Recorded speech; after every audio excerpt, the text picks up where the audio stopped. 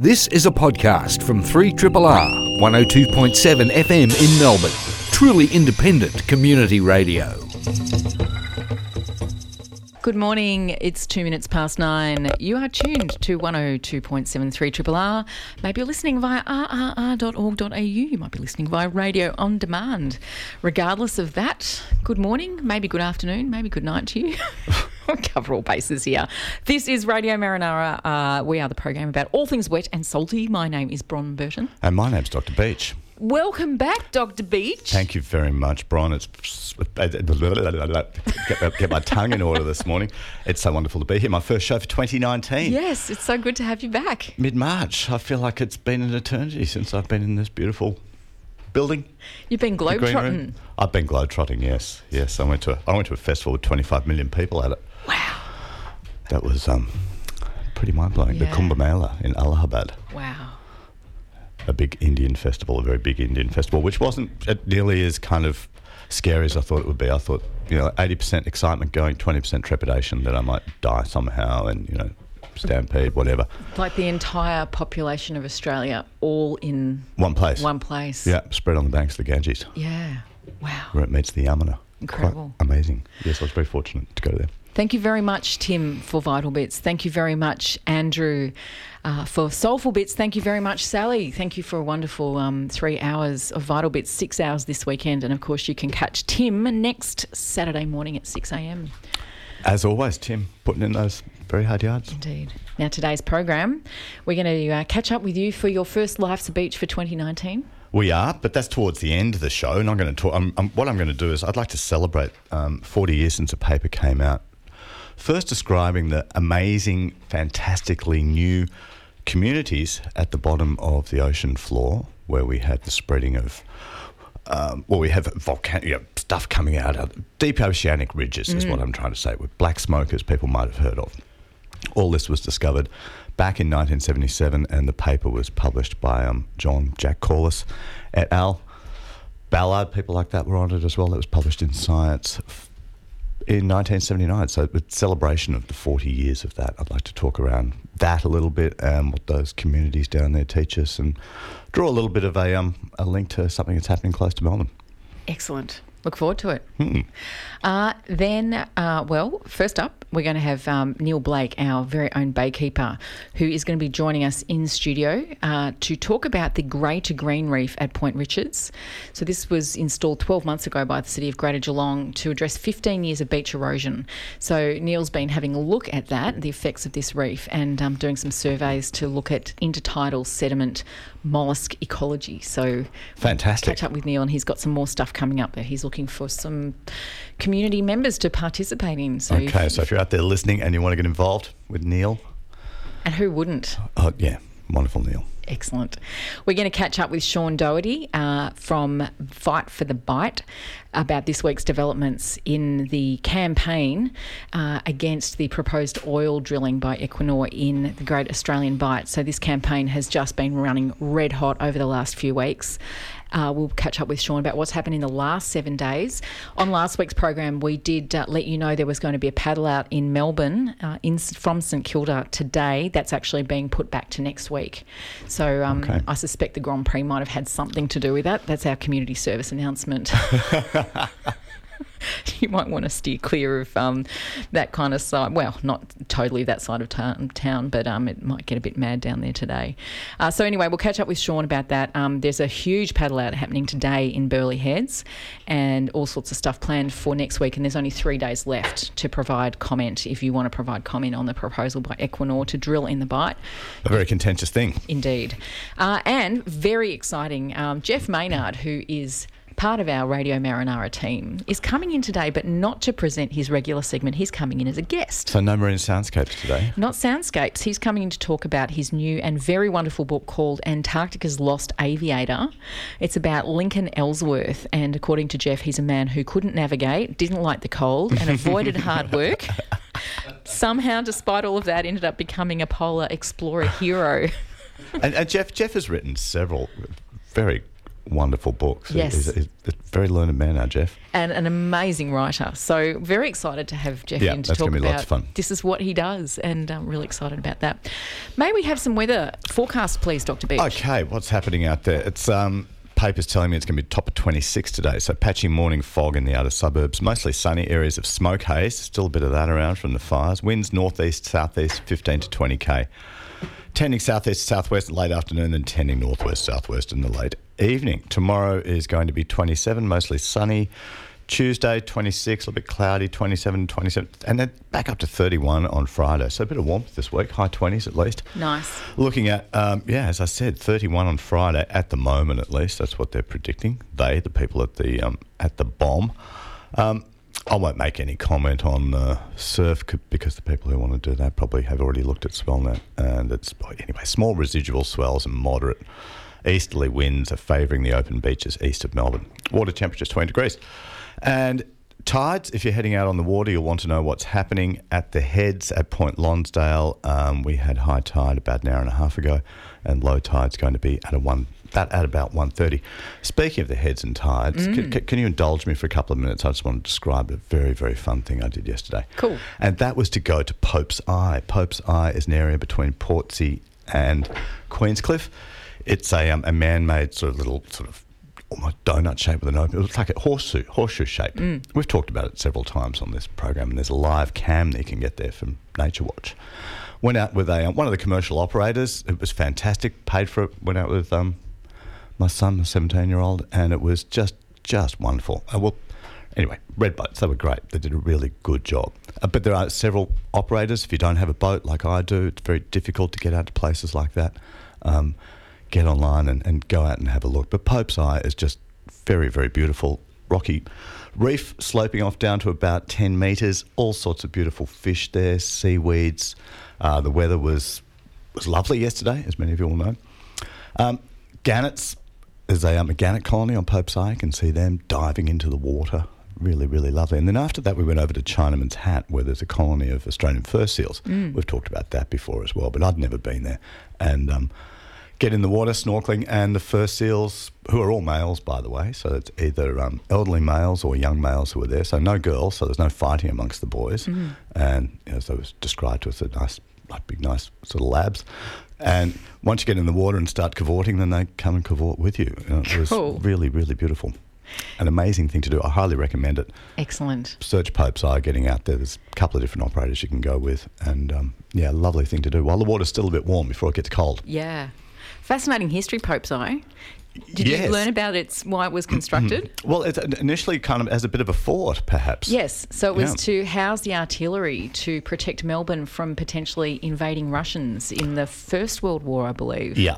Yeah, which obviously never happened, so there you go. And then they kind of abandoned it after they put the rocks in, and then now there's a beacon there, and gannets love it and all sorts of marine life. And because it's not far from their heads, you've got that whoosh of water coming in and out, so sponges, all sorts of lovely marine life, which is very accessible, even to an old fart like me. Thanks, Dr. Beach. I've got a couple of quick plugs I wanted to mention. One is the Ocean Film Festival. You might recall a couple of weeks ago we had Jemima Robinson on the show. She's the festival director, and the Melbourne run of the Ocean Film Festival takes place this week. So there are a couple of screenings. There's one at the Astor this coming Tuesday. We've already put the links to that on our Facebook page. We might do a little refresher today for those of you who might want to go along, because some of the proposed films that they're going to have, or some of the films they are going to have at the Ocean Film Festival, are just extraordinary. If you go to their website, you can have a look at the trailers to give you a bit of a taster. So they're just wonderful. That's at the Astor, did you say? That's at the Astor and at Crown as well. At Crown as well. Yes. Rosebud, they're screening there too. Various coastal locations around. The other thing I wanted to mention, which is not marine related, but I really wanted to get it out there, is that today is Victorian Mosque Open Day. It's on from 10 till 4 o'clock at various mosques around Melbourne. There's one in Dandenong. There's just a ton of them. One in Monash, one in the city, one in Brunswick, one in Hallam. So if you would like to get along there, and today is probably never a better day to go and do that, you can go along to Victorian Mosque Open Day, and we'll put a link to that on our Facebook page as well. Welcome, Neil Blake. G'day, great to be here. Great to have you back. Yes. Yeah. Now, I mentioned at the start of the show about grey to green. Can you tell us all about grey to green? Yeah, the Grey to Green project, as you mentioned, was City of Greater Geelong and the National Centre for Coast and Climate have been involved in installing a semi-submerged breakwater, which is around about 150 metres offshore of Point Richards Beach, and that's to try and address the ongoing erosion that's been happening. There's been consistent movement of sand from the west to the east and gradually chewing into the beach to the great dismay of people whose homes are not too far from that beach. So this is an interesting project. I think probably the first attempt of this kind in Port Phillip Bay, where there's basically an engineering structure that it isn't actually coming out from the beach, such as a groin or something like that, but it's actually an offshore structure to address the issue. Wow. Yeah. Whereabouts is Point Richards in relation to, I'm trying to think of another landmark around Geelong, maybe it's Eastern basically Beach? Not that far from Port Arling, to the west of Port Arling. Oh, okay. Yeah, so just around the shoulder, moving into Cryo Bay as you're coming up from the south. Yeah.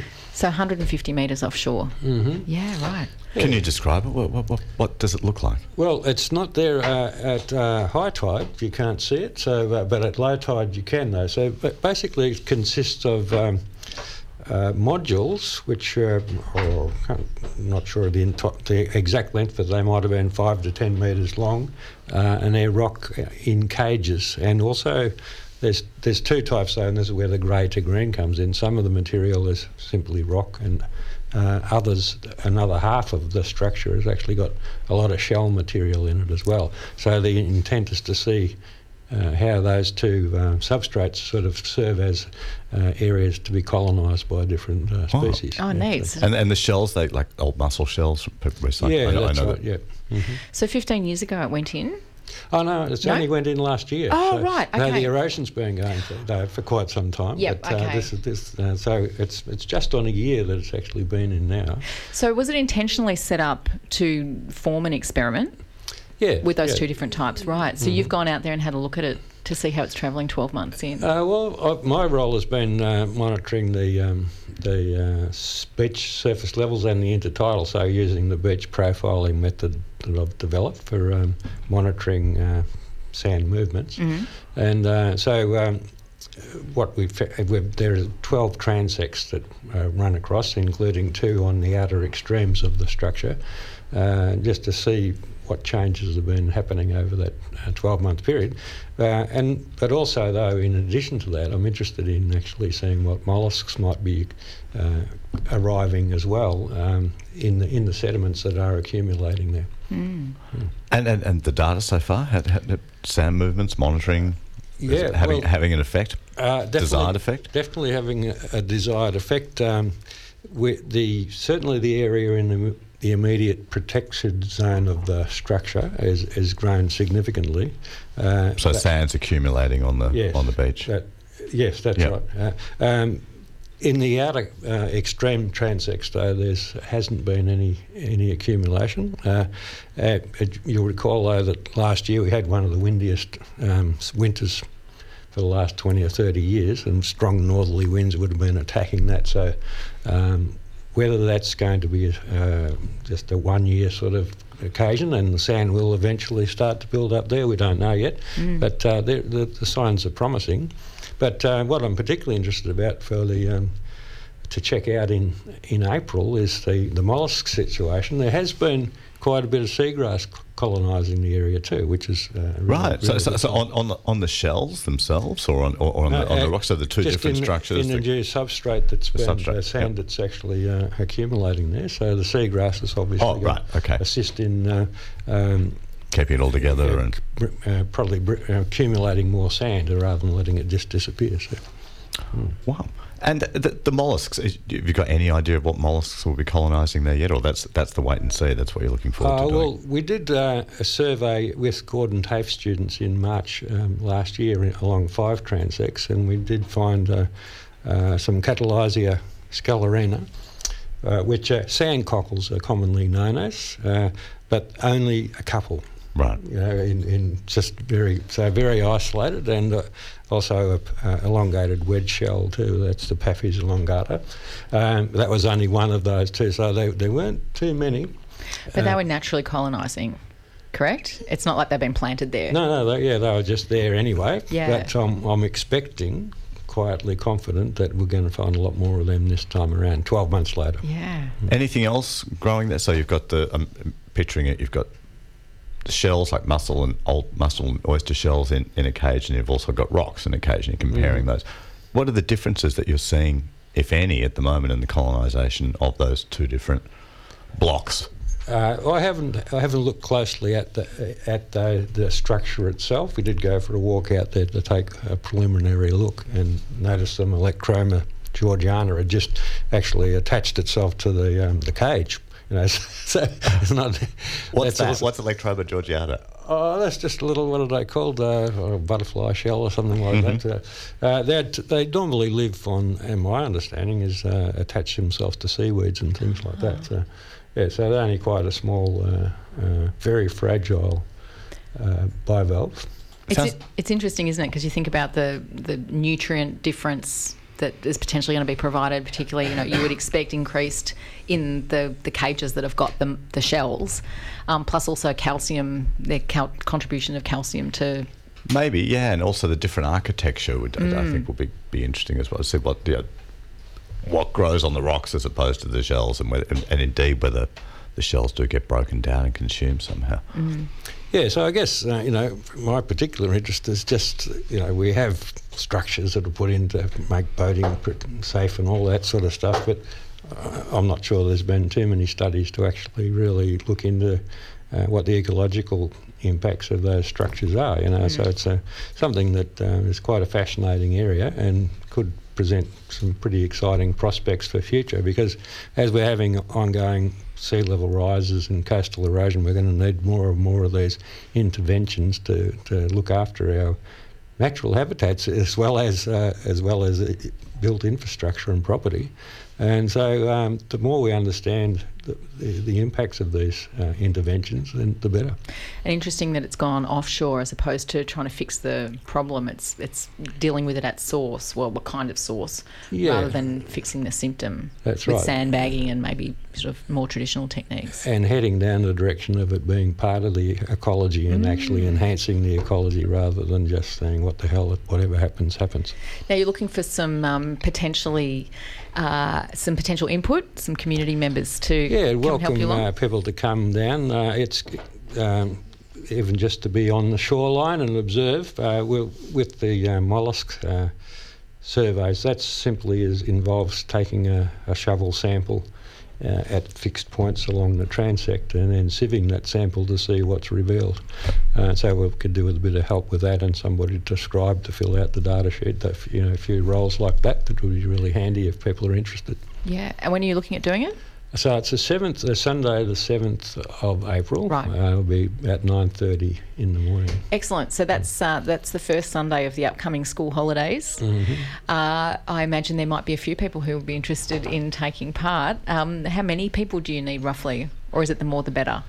Well, there's a couple of things. I'm also interested in doing beach shell surveys as well, so we could actually have a group that just combing the beach to do a shell survey, because obviously the shells that are on the shoreline are indicative of what's living offshore. Yep. So we have ongoing monitoring of that too. That'll be interesting to see if there's any changes occur over time there too. How can our listeners get in touch with you, particularly our listeners who might be living down Geelong Way? Well, probably or Port Arlington Way. Probably best if they just email me, which is Baykeeper, BAYKEEPER, @ecocentre.com. Great, fantastic. Anything else you want to plug before we let you go and get you back in a few weeks' time? I'll just mention the street to bay litter audits we've been doing with the Scouts are proving very interesting. So we did one at Ascot Vale last week to train the Essendon Sea Scouts, who happily reside on the Maribyrnong River, on the banks of the river there. And there was a really fascinating plastic fronds that we came across outside of this retail site in Raleigh Road, and what the hell, I'd never seen such things before, and there was just several hundred of them. And it turned out that there was a car wash just next door which had these scrubbers, revolving scrubbers on it, and that's where it was coming from, So. And this was in the Maribyrnong? No, it wasn't in the Maribyrnong. It was in the gutter, not far from the Maribyrnong. Okay. Yeah, so that was a really good find. That sort of leaves the question now: how do we approach this? I mean, in terms of we need to talk to the proprietor of the place, but would it be a local government role to deal with that, or is it EPA? So there's a little bit grey area, which will be interesting to find out. When you come back in a few weeks' time, let us know. Will do. Thanks, Neil. Thank you. And without further ado, we're now going to cross to Sean Doherty to catch up on the latest in the fight for the Bight campaign. Good morning, Sean. Yeah, morning, guys. How you doing? Yeah, good, thanks. How are you? Yeah, pretty good. A little exhausted. We've just spent a week down the Bight, actually. So yeah, it's been quite a journey. Now, what have you been up to down at the Bight? This is all part of the campaign, I believe. Yeah. We wanted to catch up with some of the campaign crew who've been working on the campaign going way back to when these leases went in 2011, and just kind of and just see where they're at with it. And all the different kind of walks of life that have been involved in this. We've met a ton of people. Obviously, it's quite a hot topic down there at the moment with all this happening. But they're hugely elevated, the whole crew. They've fought these guys for like 5 years, and it's so remote down there, and these towns are so small. They felt they're just doing it on their own, fighting these multinational oil giants. And so suddenly to have it all shift in the past couple of weeks, and to have the whole East Coast, all the metro centres come on behind them, they're really it's put some wind in their sails. Sean, hi, it's Dr. Beach here. For somebody who's just dropped onto Earth from Venus and hasn't been listening to the news for the last few weeks, okay, what is the Fight the Bight campaign about? Yeah, okay, well, there's currently a proposal put in by a large Norwegian company to drill an exploratory oil well. It's roughly about 400 k's out in the Great Australian Bight, really deep water. Quite a lot of risk involved with potential, their own spill modelling sees pretty much the entire southern coastline of Australia affected by oil if something went wrong. There's been a lot of crew come in behind it. It's really flared up in the last couple of weeks. And people are seeing it as a line in the sand. It's quite a big issue. And until a few weeks ago, we described it as being one of the great environmental sleepers, in that it was something that, as you've just pointed out, something that local communities have been acutely aware of, but it seems to have sort of bypassed many people, unless you're part of the surfing community, in which case you've known about it through avenues, channels like Swellnet and just your own local networks. But in terms of getting it out there, it's been something that's really been fairly quiet. But as you've just pointed out, not the case anymore, and we've now really got, I think we can call it national support for this campaign. Oh, absolutely. Yeah, the surf community and the coastal community have fallen in behind it. And it was a huge sleeper. It's the nature of the issue. It's a long way down there in the Bight, and it's such an underground coast anyway. It's so wild, it's remote, and it's kind of it's removed a little bit from the Australian consciousness because it's just so far away. But but I think people have realised, they've had a good think about it and the intrinsic value and what it means to them as coastal people to have this huge wild space down there. And the thing is, as soon as they drill a well there and put a rig up, it's not wild anymore. It ceases to be wild. Now, Equinor have put their proposal into the national regulator called NOPSEMA, and there are 3 days left to provide public consultation. There's a 4-week period, and Equinor have maintained that they didn't need to do this. It was something that they wanted to do to be open and transparent. Now that opportunity is there for people to provide their public comment. Where are we up to, Sean, with that? Because there were thousands of comments that had been provided this time last week. Yeah, I think we've ticked over 20,000. So it's getting there. We'd love to see people in these last few days, really, if you haven't done it, I'd really strongly encourage you to get on and have a look at Equinor's environment plan. It's completely indecipherable. It's like 1,500 pages. It's not meant to be to be poured through. But have a look at it, try and get your head around it, and put a submission in. Like, they all count, and we just need to get that number up. To Equinor's credit, they didn't have to do this. The whole system is so secretive. You know, people are designed not to be. They design it for people to be cut out of this process. To Equinor's credit, they engaged on this level. But again, it's only 30 days. Like, who in 30 days is going to understand a really dense scientific document that's 1,500 pages long? But have a look at it. You've got 3 days to put a submission in, and it counts. Like, this is to be part of the process. This really matters. Now, the last two big public pushes that we know of anyway in the current time, in terms of showing sort of physical opposition to this, there's a big paddle out plan today at Burleigh Heads. I'm across the road from it right now. Oh, you've gone from South Australia to Queensland in how many days? I know. Yeah. There's been a quick turnaround, but this one's interesting. I've got a feeling the noise that's been around this week, I've got a feeling it's going to be the biggest one nationally we've seen. And the really interesting aspect of this is that the Gold Coast isn't in the Equinor's oil spill modelling map. Oil won't get here. In the worst case scenario, it won't get to Burleigh Heads. But you're going to have this huge show of support here in support of all the crew in the Bight. And you just get this feeling of solidarity that people are getting in behind it. And what this idea represents, they're just saying, you know, that it's a line in the sand. It's no more like we want to be involved in these decisions. It's not just between the oil lobbyists and the feds. Like, we want to have a go at this. This matters to us. This is a way of life for everyone. Even if oil ends up on your beach or if it doesn't, it's a statement. And then next week, we're actually going to... I had a chat yesterday with Jonathan Taylor, I believe his surname is. Suddenly my mind's gone blank. Yeah, down there in Melbourne, yeah. Yeah, so there's a big paddle out planned in St Kilda. Was going to happen today. It's happening next Sunday in the afternoon.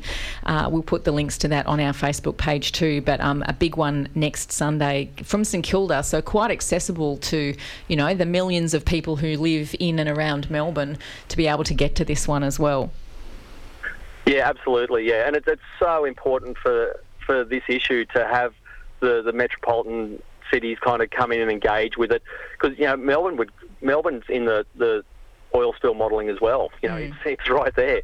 So there's a direct effect, but it needs to get beyond, and that's why I said these guys fought it so long in these little towns down there, like towns that like Streaky Bay and Ceduna, and they're like really tiny populations against like BP, against like Chevron, and they've just got bottomless pits of money to fight this thing, and these guys are just going about their business. So suddenly to have it all shift and to head into metro cities, to be up here on the Gold Coast, it's kind of huge. Yeah, it's making a real statement. It is, and let's see what kind of support you get in terms of media exposure in the week coming up. And I would have thought with literally thousands of people paddling out at Burleigh Heads, we'd like to see some large exposure on this, Sean.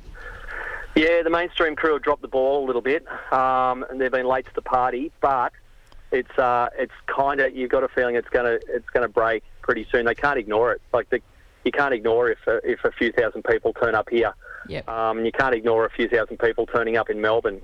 It'll get there, but I'm quietly confident that this is that we'll get something out of this. Fantastic. All right, we're going to put the links to that on our Facebook page. I'll be in touch during the week and see if we can organise to have both you and Jonathan either in studio, on the phone, this time next week to really to talk about the Melbourne Paddle Out and also catch up on what's going to be coming up in the week ahead.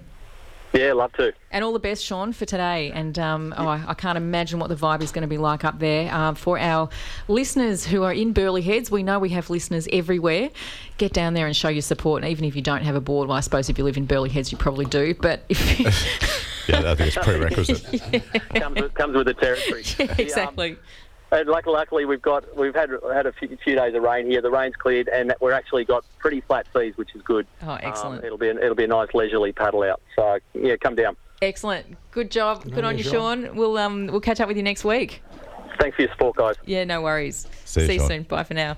Sean Doherty there, Fight for the Bight campaign. We have already put some links to their Facebook page on ours, but we'll do so again. And you can hear the excitement in his voice. Yeah. It's gaining momentum, and it must be. I mean, it's for Not for a good... It is a good reason, finally, but you don't want the... You didn't want this to come up in the first place, but now that it's happening, getting this campaign moving, you can... sense that excitement. And it's big congrats to him for getting this moving. Absolutely. And all, look, props to Wilderness Society as well, because they have been right on board and really pumping this one too. Kind of get a sense that there's this real sense out there that people want some good things to come out of this. There's been so much bad news in our worlds lately, and this is our opportunity to do something really good. We're going to welcome, as a guest, Jeff Maynard. Wearing a different hat today. Yeah. No sound waves. No funny little sound grabs off weird TV shows that no one's ever heard of or no one ever wants to. Oh, no, we all want to. I'm flogging a book today. My latest book called Antarcticas Lost Aviator. And it's the story of Lincoln Ellsworth, who was a wealthy, incompetent American who wanted to become the first person to fly across Antarctica. That's a great name, Lincoln Ellsworth. Oh, it's You've got to be doing He's just such a dignified looking... He's a great-looking guy. And not only that, but his hero was Wyatt Earp, so his idea was to carry Wyatt Earp's gun belt across Antarctica. And this is in 1930s. He wanted to. Just because he wanted to. Like what? Because he could. Okay. And he could afford it. Right. And he wanted to. Oh, well, it was really about a self-image thing. He suffered from depression. He was a lot of self-image problems. And so he wanted to do something great. And by the 1930s, most of Antarctica had still not been explored. No one knew what was in the middle. No one knew if it was one large continent or just a series of islands or anything. So... and everyone had been sort of at the North Pole, the South Pole, they'd done all these things. There was no real sort of exploration things left except no one had crossed Antarctica. So Ellsworth had inherited an enormous amount of money, what today would be billions of dollars from his father. Oh, so that's why he was depressed. He hadn't made the money. He just inherited. It's just like, Yeah, well, it was. He had a terrible relationship with his father because his father was an overbearing businessman who expected Ellsworth to be strong and follow in the family business. Right. And Ellsworth was shy. He was very sensitive. He was a homosexual at a time when it wasn't a really good thing to be a homosexual because of all the laws and things. And so he really was very withdrawn. Right. After his father died, he inherited all this money and he set out to do something great that would sort of put him in the history books. His big problem was he was incompetent and couldn't navigate and didn't want to. So he hired... In the 1930s, the Australian explorer Sir Hubert Wilkins was trying to get to the North Pole in a submarine by going under the Arctic ice. And Ellsworth was encouraged to sponsor the submarine expedition. So he threw in about $100,000 at the time. And it failed, and Sir Hubert was left in debt to Ellsworth. So Ellsworth turned around and said, well, to repay the debt, you organise the expedition where I fly across Antarctica.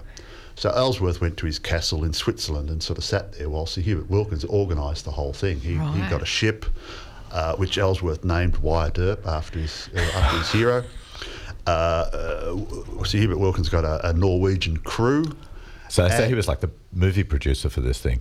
In a sense, yeah. He basically, he'd inherited a castle in Switzerland and he sort of sat there and it was full of Rembrandts and all this sort of stuff that he also had. And so Ellsworth sat there while Wilkins organised the whole thing. And Wilkins got the crew, the ship, he organised an aeroplane, a pilot, got the whole lot down to Dunedin at the bottom of New Zealand, saying, right, we're ready to go. Ellsworth came across on a luxury liner and said, okay, let's go, and came on board the Wyatt Earp. They went down to the Ross Ice Shelf, and they unloaded the plane on the shelf, and the shelf broke up, the plane was damaged, so they went back. Right. And they said, okay, we'll do it again. It actually went to Antarctica 4 times. It took him a few trips to get it right, because every time he went down, something went wrong. And then when he finally did sort of get airborne and had his plane heading across Antarctica, about 5 or 6 hours after Ellsworth left, radio contact was lost. And so basically the world gave him up for dead. There's no one else down there.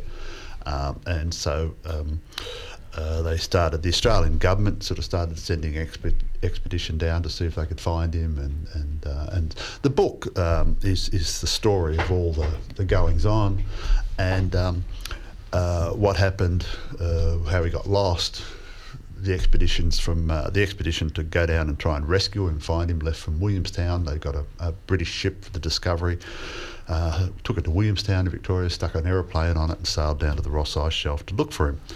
And the book is basically the story of Ellsworth, Sir Hubert Wilkins, and all the ways he organised everything, and what happened. One of the funny things about it is because I found all the lost records in Michigan in an Amish barn. Okay, sorry. There's all these questions I want to ask you. You go first, Dr. Beach. Number one, could Ellsworth fly? Did he? I mean, you said he was had a incompetent. pilot with him. He hired a Canadian pilot. Right. Who they didn't speak to each other, but the Canadian pilot. But Ellsworth didn't keep any records. But Wilkins did. Wilkins kept absolutely everything. Throughout his life, he kept everything, receipts, everything. And so Wilkins had all this stuff and boxes of the stuff, and that's kind of another story. But boxes of the stuff ended up in an Amish barn in Michigan. How did you end up in an Amish barn? Oh, okay. Jeff Maynard. Sir Hubert Wilkins died in 1958. You're going to get the brief version. He died in 1958, and his stuff filled 3 buildings. He'd kept everything all his life. And bit of a hoarder. Very much a hoarder. Yeah. So he had all this stuff. He'd been on Shackleton expedition. He'd been around the world in a Graf Zeppelin. He'd done submarine expeditions. He flew over the Antarctic himself. So all his stuff was kept, and it got split up. And it went to his first of all went to his wife. Then it went to her partner. And when her partner died, her partner's son got boxes of stuff and took it back. He lived on a farm in Michigan. Took it back there and stored it in a neighbour's barn. Right. And that's good he didn't put it out with the hard rubbish.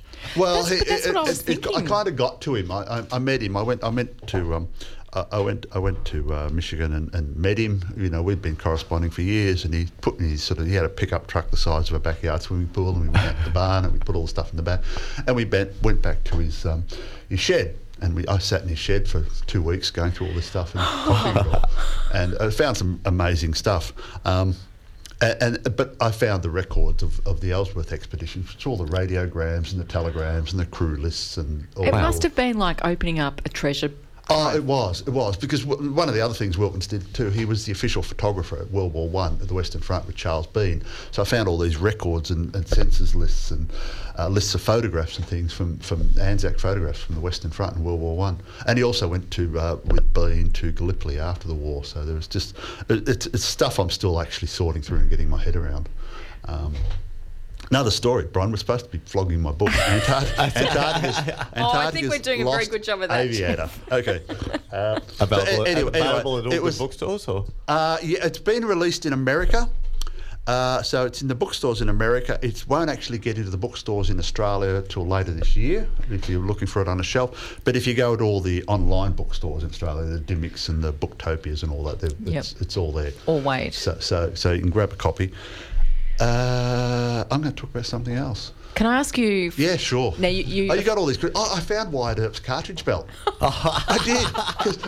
This must have been so exciting. I just when I found the list of all this stuff, because Wilkins had kept a record of everything he'd carried on the Ellsworth had actually carried on the third flight where he got it right and he flew across Antarctica. On the list was Wyatt Earp's cartridge belt. So where is it now? It's in the American Museum of Natural History. Fantastic. And I contacted them. It took me about 2 years, but I was swapping emails with them, and they said, yes, we've got this stuff that Ellsworth done. So they didn't know they had Wyatt Earp's cartridge belt. So after about a year and a half, they thought there's some nut from Australia sending them emails. And they finally pulled it out about 3 weeks ago and sent me a photograph of it. Oh, and that's it's awesome. Like, wow, yeah. And I said, How do you know that it's Wyatt Earp's cartridge belt? Because there's a little tag on it. And when Wyatt Earp only died in 1929. I'm digressing a little bit. He died in 1929, Wyatt Earp, in California.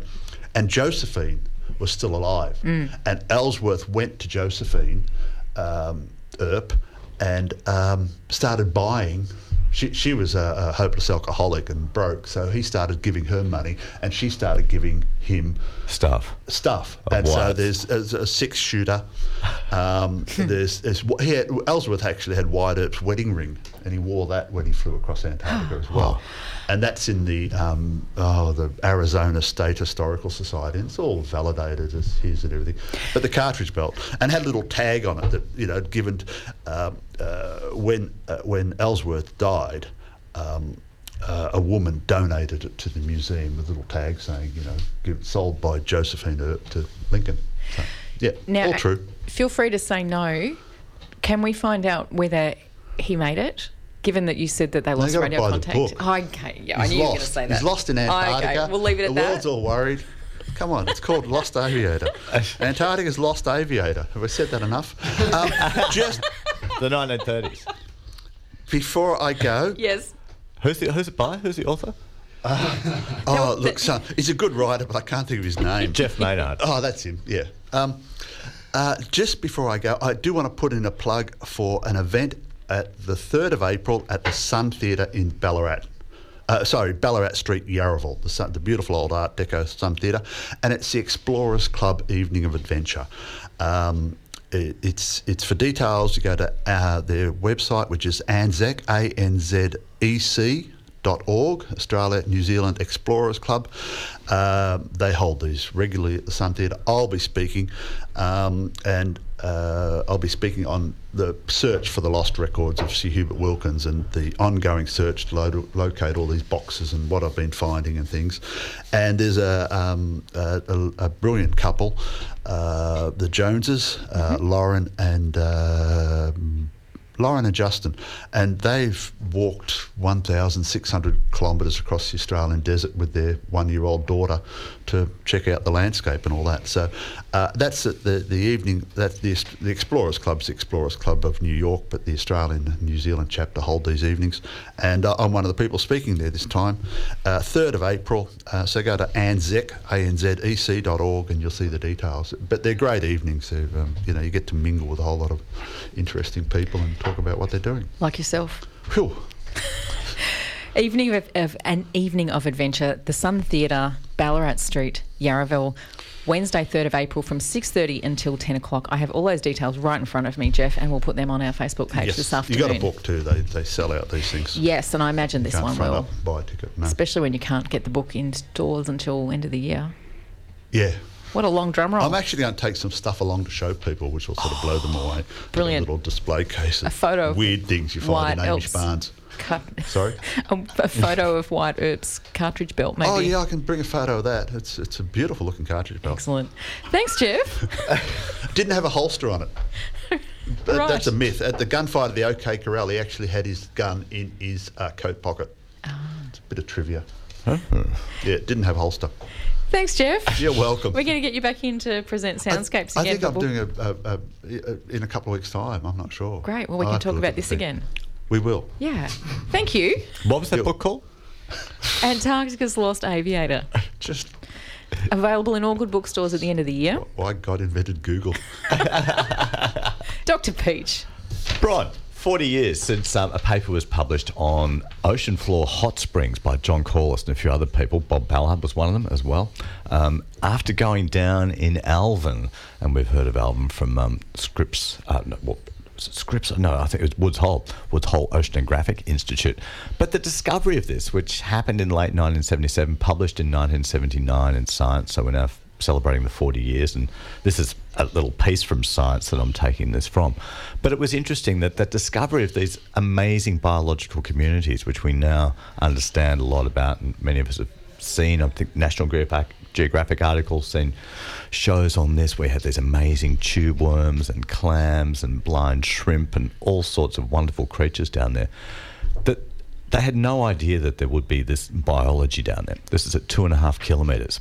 They went down. They were looking. These oceanographers. There were thermal anomalies on the seafloor. They understood that tectonic plates, so the plates which form the crust of the Earth, that they do separate, and you have volcanic activity there, and they suspected, let's go down and look at this, have a look at this volcanic activity. They could tell that there was, temperature anomalies, it was a bit hotter. When they went down in Alvin, it was wonderful. So these are geochemists and they're geologists, not biologists at all. And I just want to quote something here. So Corliss called up the crew. This is from Alvin. So he's down there in Alvin, 2.5 kilometres below the surface. And he said, isn't the deep ocean supposed to be like a desert? Yes, was the reply. And then he said, well, there's all these animals down here.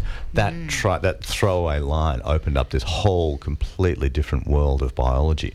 Now, at 2.5 kilometres down, you can't have primary production through photosynthesis because it's dark. Everything on Earth that we understand, mostly up until that stage, was driven by energy being captured by sunlight, using carbon dioxide, making sugars, and that makes the whole biological world go around. But down there's no sunlight. 2.5 kilometres down, any organic matter that gets made up in the photic zone at the top, by the time it reaches the depths of 2.5 kilometres, it's kind of had all its nutrients sucked out. So that couldn't support life. So what this led to was the discovery of a new group of microorganisms.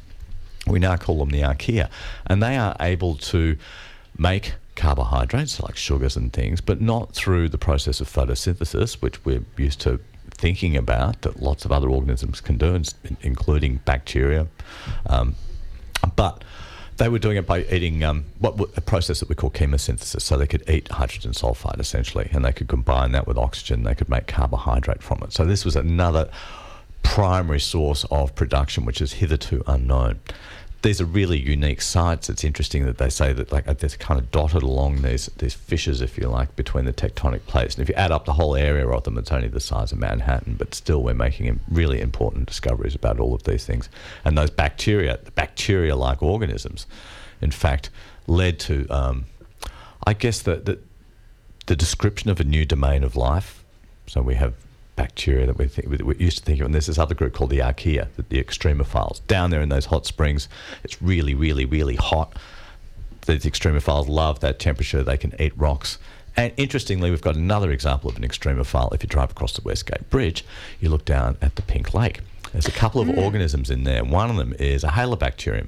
Its extreme environment that it loves is high salty conditions, which is what we have in that lake under the Westgate. This has been a podcast from 3RRR 102.7 FM in Melbourne.